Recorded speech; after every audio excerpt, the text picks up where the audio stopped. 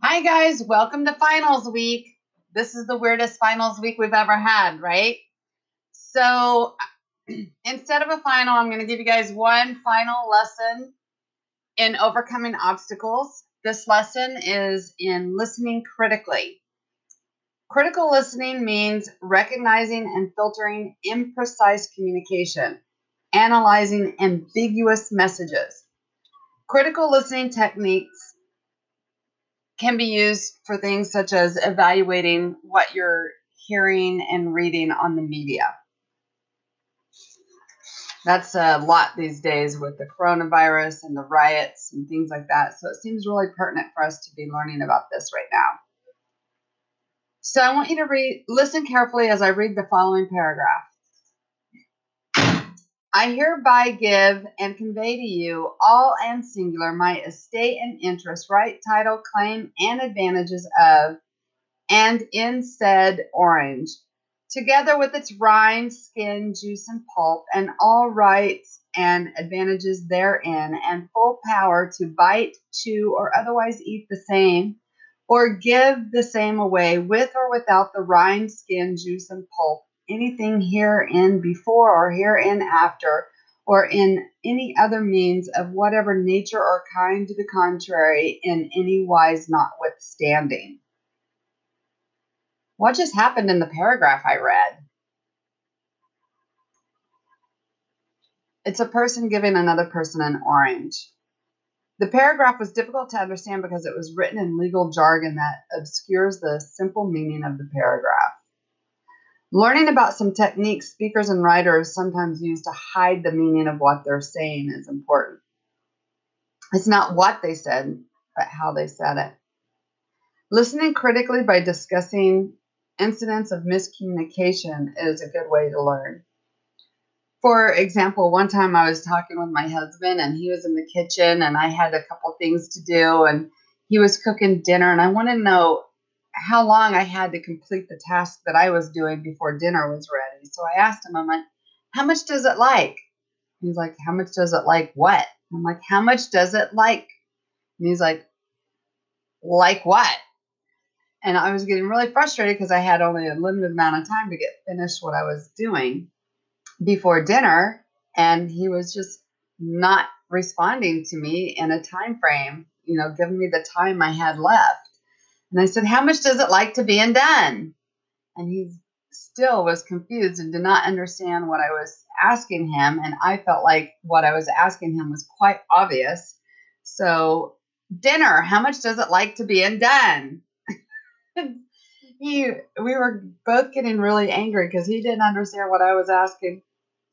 I didn't understand why he wasn't giving me an answer, but that's a very common phrase where I come from, is how much does it like means how much time do I have before whatever you're doing is finished. So anyway, that's an example of miscommunication. So types of miscommunication include being incomprehensible, using vague vocabulary, misinterpretations of meanings. What is said by one person is not always what is heard by another. Critical listening can help people avoid such problems. Listening critically means filtering out the tone or the way things are said in order to understand the message being conveyed. Critical listening means judging the validity of a speaker's words and message. I want you to stop the podcast here and look up the word ambiguous.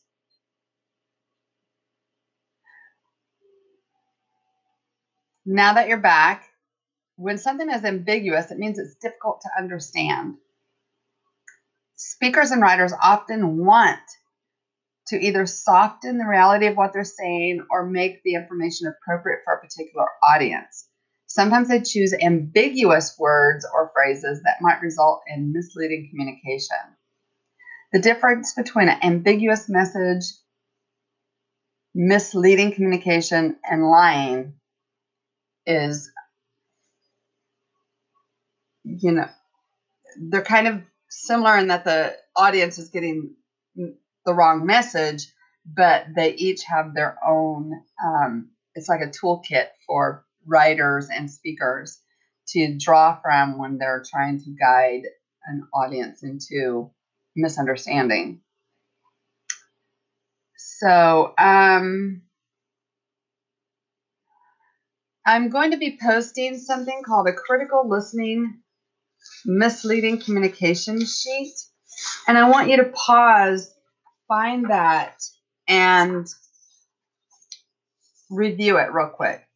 It's 4 techniques that give an explanation, an example, and detection hints.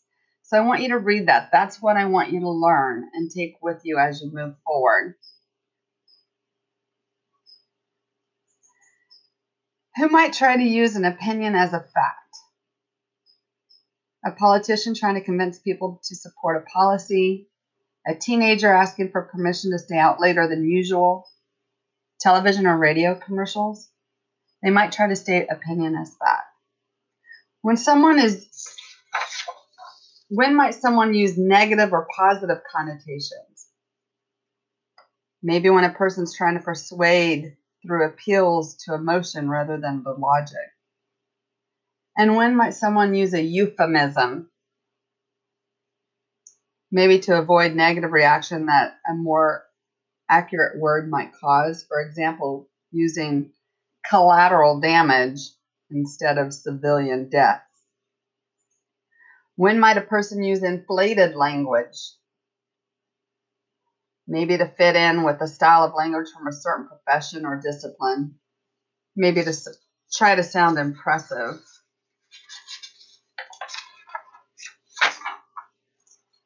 So at this point, you should be able to define critical listening. You should be able to list the 4 techniques of misleading communication. Those are the ones on the sheet. Hint, hint. So here's what I want you to do. I want you to watch and critically listen to a newscast, a media program. I want you to apply critical listening skills to the program. Along with the critical listening misleading communication sheet, I have posted an activity sheet. It's called Critical Listening Analysis. I want you to use the activity sheet to take notes on techniques of misleading communication evident in the program that you're watching. Be specific in pointing out ambiguous words and phrases, and you might want to note any nonverbal communication as well. After viewing the program, I want you to think about your observations. Analyze the program. What was your overall impression of the program in terms of accuracy and communication? What techniques of misleading communication did you observe? What ambiguous words or phrases were used? Can you restate words, phrases that reveal the speaker's meaning? Why do you think that speakers choose to use this technique? What nonverbal communication did you notice? Was it effective? If you were the director of the program, how would you have scripted it? Would you have done it differently? So that's what I'm asking you to do. I know it's a lot for the last week of school. You might want to record the episode so you can kind of replay it, slow it down, think about it as you're doing this activity. I just really feel this is important now that we analyze the information we're hearing about COVID, or we're hearing about the riots, Black Lives Matter, the George Floyd incidents. We need to learn to take in what we're hearing from different media programs. Different channels have different bents on things. Different programs are owned by different people with different political desires.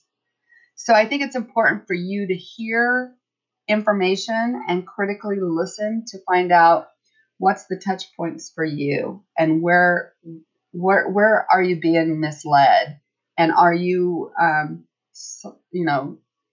suave enough to pick up on that misleading communications and make your own decisions and choices. So it's really important that you as a student learn about the importance of critical listening and how it impacts your lives. I want you to think about your analysis and answer those questions that I asked you. And then take about 5 minutes to write a little bit about, I want to know what you think about the importance of critical listening in your life and how you might benefit from critical listening techniques and identifying techniques of misleading communication. Critical listening means analyzing and evaluating the ways in which information is communicated. Speakers and writers sometimes convey information in a way that makes it difficult to identify the true meaning of their words. Recognizing misleading communication and understanding the speaker's or writer's motivations are essential for effective critical listening. All right, guys.